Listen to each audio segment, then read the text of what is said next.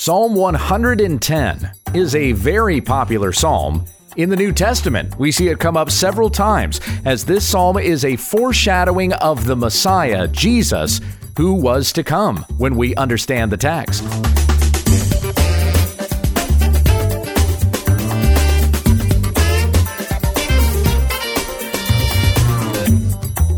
This is When We Understand the Text, a daily Bible commentary to help encourage your time in the Word. Monday, Tuesday, and Wednesday, we feature New Testament study, an Old Testament book on Thursday, and our Q&A on Friday. Now here's your teacher, Pastor Gabe. Thank you, Becky. We continue with our study of the Psalms in our Thursday Old Testament study. And picking up where we left off last week, we will start in Psalm 110. If you want to open up your Bible and join with me there, this is a short psalm, a royal psalm, and we begin with this title here, a Psalm of David. The Lord says to my Lord, sit at my right hand until I make your enemies your footstool. The Lord sends forth from Zion your mighty scepter, rule in the midst of your enemies. Your people will offer themselves freely on the day of your power in holy garments. From the womb of the morning, the dew of your youth will be yours. The Lord has sworn and will not change his mind. You are a priest forever after the order of Melchizedek. The Lord is at your right hand. He will shatter kings on the day of his wrath. He will execute judgments among the nations, filling them with corpses. He will shatter chiefs over the wide earth. He will drink from the brook by the way. Therefore, he will lift up his head. This is a very popular psalm in the New Testament. It is quoted in numerous places, notably in Matthew chapter 22. And this was when Jesus was teaching in the temple. While the Pharisees were gathered together, Jesus asked them a question saying, "What do you think about the Christ? Whose son is he?" They said to him, "The son of David." He said to them, "How is it then that David in the Spirit calls him Lord, saying," verse 44, this is Matthew 22:44, "The Lord said to my Lord, sit at my right hand until I put your enemies under your feet. If then David calls him Lord, how is he his son?" And no one was able to answer him a word, nor from that day did anyone dare to ask Jesus any more questions. So Jesus himself demonstrates that this psalm is pointing to him. This is a messianic psalm. It is looking forward to Christ, the Messiah, whom God is going to send in the line of David. But even though born in David's line, he is not David's son. He is the Son of God. So Jesus again asked this question here in Matthew 22, whose son is the Christ? Well, they say it's David's son. And yet David, speaking of the Christ, speaking of the Messiah, says, "The Lord said to my Lord, sit at my right hand." This coming Messiah, David even refers to as Lord. And we know also this pertains to Christ because Jesus is the one who is sitting at the right hand of God. It was earlier this week sometime I quoted from Colossians chapter 3, and it says there that if you have been raised with Christ, seek the things that are above where Christ is, seated at the right hand of God. So Jesus is the fulfillment of this prophetic word that's being spoken about here in Psalm 110. So Matthew 22 is the first place in the New Testament where this particular psalm is referenced. It comes up again in Acts 2, as Peter points out that Jesus is the one who is sitting at the right hand of God, as prophesied in Psalm 110. Hebrews 1 says this as well in verse 13. "To which of the angels has God ever said, sit at my right hand until I make your enemies a footstool for your feet?" And then we have this reference to Melchizedek, which turns out to be very prominent in the book of Hebrews. We'll get to that here in just a moment. So then verse 2, "The Lord sends forth from Zion your mighty scepter." That's a reference to kingship, of course. "Rule in the midst of your enemies. Your people will offer themselves freely." Now, what are we referring to there? But those who are the elect, whom the Father had appointed from before the foundation of the world, that he had chosen, who would be the people of God, born again in Christ Jesus, those who would put their faith in him through the hearing of his gospel. The Gentiles themselves that are being subjected to the authority of Christ by the hearing of his gospel, they offer themselves freely. We are his people before we know we are his people, for God has chosen us. But we are brought in, we're actualized as the people of God through the hearing of the gospel and faith in Jesus Christ. Your people will offer themselves freely on the day of your power in holy garments, for we receive the righteousness of Christ. From the womb of the morning, the dew of your youth will be yours. We actually have no idea what this means. This could be some kind of a Hebrew saying, and the meaning is just lost to us. The womb, from the womb of the morning, like time of day, morning, the dew of your youth will be yours. It could mean something similar to what we read in Lamentations chapter 3, that the mercies of God are new every morning. It could also mean that the number of persons who are included as the people of God in Christ are as numerous as the dewdrops in the morning. We don't know for sure. Right? Whatever the saying was there in ancient Hebrew has since been lost to us. But then verse 4, the Lord has sworn and will not change his mind. You are a priest forever after the order of Melchizedek. Now, this is a phrase that comes up several times in the book of Hebrews. I believe the first time is chapter 5, but then we see it spoken about in great prominence in chapter 7. Let's look at Hebrews chapter 7 here, where it says, starting in verse 1, for this Melchizedek, king of Salem, priest of the Most High God, met Abraham returning from the slaughter of the kings and blessed him. And to him Abraham apportioned a 10th part of everything. He is first, by translation of his name, King of Righteousness, and then he is also King of Salem, that is, King of Peace. So there we have the first two verses of Hebrews chapter 7. Who are we talking about here? This King of Salem, who was known as Melchizedek. Well, of course, we read this story in Genesis chapter 14. This is after Abraham went and rescued his nephew Lot, and the spoils that he received from that raid, he took and gave to Melchizedek, king of Salem. So in verse 17, this is Genesis 14:17. After Abram's return, he's known as Abram at this point, not yet Abraham, from the defeat of Chedorlaomer and the kings who were with him, the king of Sodom went out to meet Abram at the valley of Sheva, that is, the king's valley. And Melchizedek, king of Salem, brought out bread and wine. He was priest of God Most High. So even before we have the establishment of the priesthood, the Levitical priesthood, the Aaronic priesthood in the book of Exodus, we have this Melchizedek, who is king of Salem, which would eventually one day be Jerusalem. Jerusalem, right? Okay, so it's just Salem here at this particular point.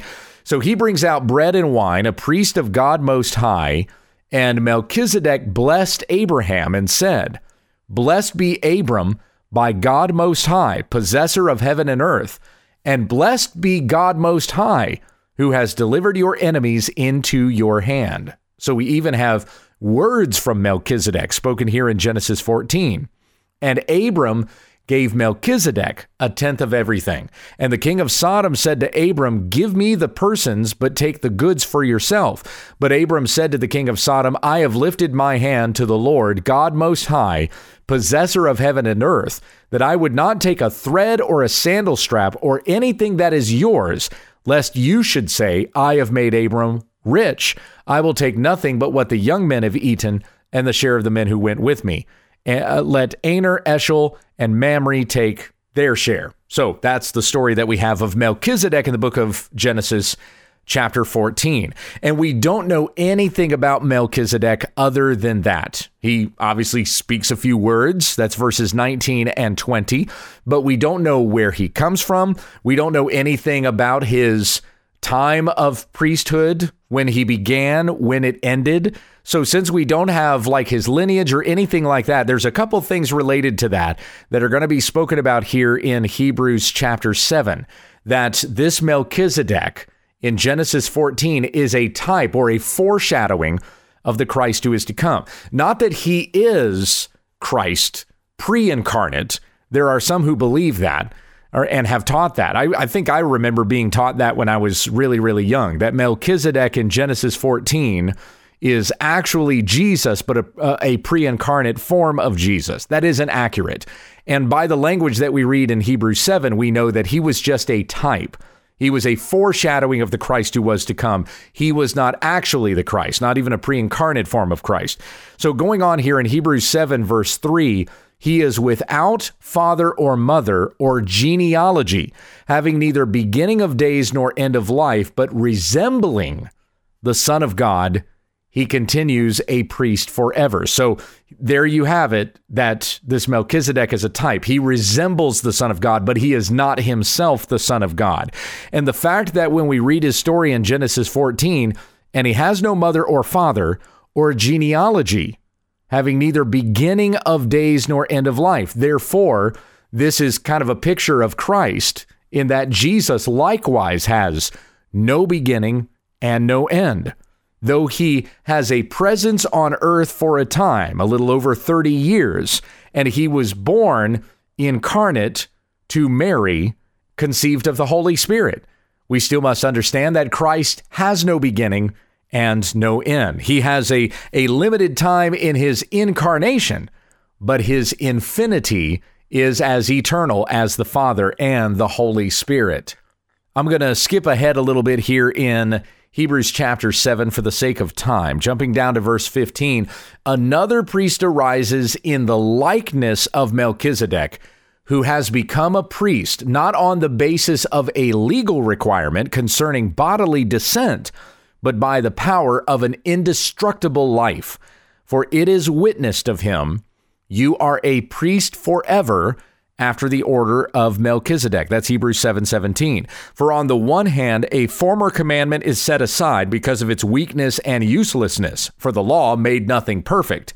But on the other hand, a better hope is introduced through which we draw near to God. In other words, keeping the law was never going to make us perfect before God. We are made perfect in Christ. We receive his righteousness. And that's something else that's stated here in Psalm 110, that we receive his holy garments. Hebrews 7, going on to verse 20. And it was not without an oath, for those who formerly became priests were made such without an oath. But this one was made a priest with an oath by the one who said of him, the Lord has sworn and will not change his mind. You are a priest forever. That's Psalm 110, verse 4. This makes Jesus the guarantor of a better covenant. The former priests were many in number because they were prevented by death from continuing in office, but he holds his priesthood permanently because he continues forever. Interesting thing about the Greek there in Hebrews 7:24, the Greek word is aprobaton. He holds his priesthood aprobaton, meaning not just that he holds it permanently, but he holds it only. He is the only one. There is no one else that shares that priesthood. Christ is the only one.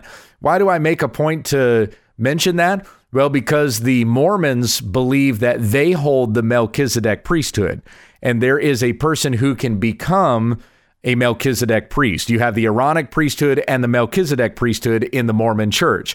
But that would contradict the scriptures in Hebrews chapter 7, verse 24, where it says that Jesus holds that priesthood only and permanently. No one else shares that priesthood. Now, of course, the Mormons believe that the Bible has been corrupted, and Joseph Smith came along to correct the error. But Joseph Smith even held that that is the correct reading of Hebrews 7:24, thus contradicting the very existence of the Melchizedek priesthood in the Mormon church. Anyway, that's just a note to mention that.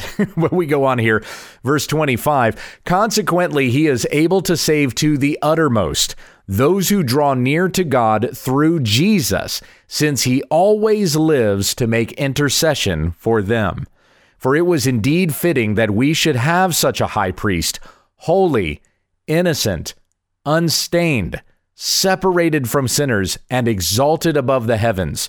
He has no need, like those high priests, to offer sacrifices daily, first for his own sins and then for those of the people, since he did this once for all when he offered up himself.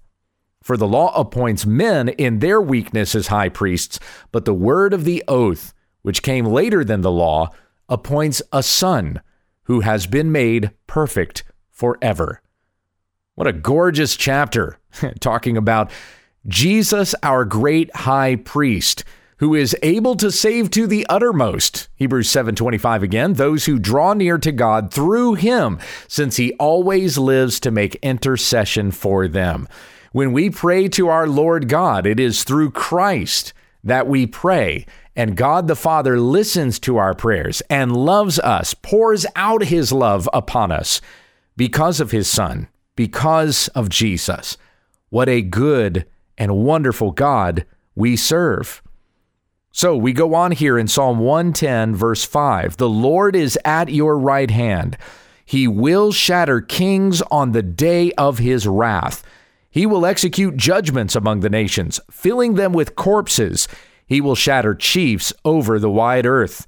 He will drink from the brook by the way. Therefore, he will lift up his head. In these current days that we live in, when there is this pandemic that is threatening the earth, I think one of the things that it communicates to us is exactly how powerless our leaders are to stop it and control it. When an unseen enemy, such as a virus, can be such a threat to so many people, and the earth can be filled with corpses over something like this. But Christ is the one who is able to save to the uttermost, and he will execute judgment among the nations. The world leaders are powerless even against a sickness or a pestilence or a disease, but the Lord God reigns over all. And when we come to Christ, we will drink from his water, a living water, and we will thirst no more. Jesus will lift up our head. We have no reason to be in hopelessness or despair even of these days, for we look to that imperishable kingdom above where Christ is. I come back again to Colossians chapter 3, verse 1. If then you have been raised with Christ, seek the things that are above where Christ is, seated at the right hand of God. Set your minds on things that are above, not on things that are on earth, for you have died, and your life is hidden with Christ in God. When Christ, who is your life, appears, then you also will appear with him in glory. Very quickly, let me add to this also, Psalm 111. Praise the Lord. I will give thanks to the Lord with my whole heart, in the company of the upright, in the congregation. Great are the works of the Lord, studied by all who delight in them. Full of splendor and majesty is his work, and his righteousness endures forever. He has caused his wondrous works to be remembered. The Lord is gracious and merciful. He provides food for those who fear him. He remembers his covenant forever. He has shown his people the power of his works in giving them the inheritance of the nations. The works of his hands are faithful and just. All his precepts are trustworthy. They are established forever and ever, to be performed with faithfulness and uprightness. He sent redemption to his people. He has commanded his covenant forever. Holy and awesome is his name. The fear of the Lord is the beginning of wisdom. All those who practice it have a good understanding. His praise endures forever. Amen. Let us conclude with prayer. Our Heavenly Father, we know that Christ has been raised from the dead, and he is seated with you on high in glory at your right hand. We lift up our prayers to you this day as we have such a great mediator, our high priest, Christ, seated at the right hand of God. Help us to set our minds on things that are above, not in despair over things that are going on here on the earth.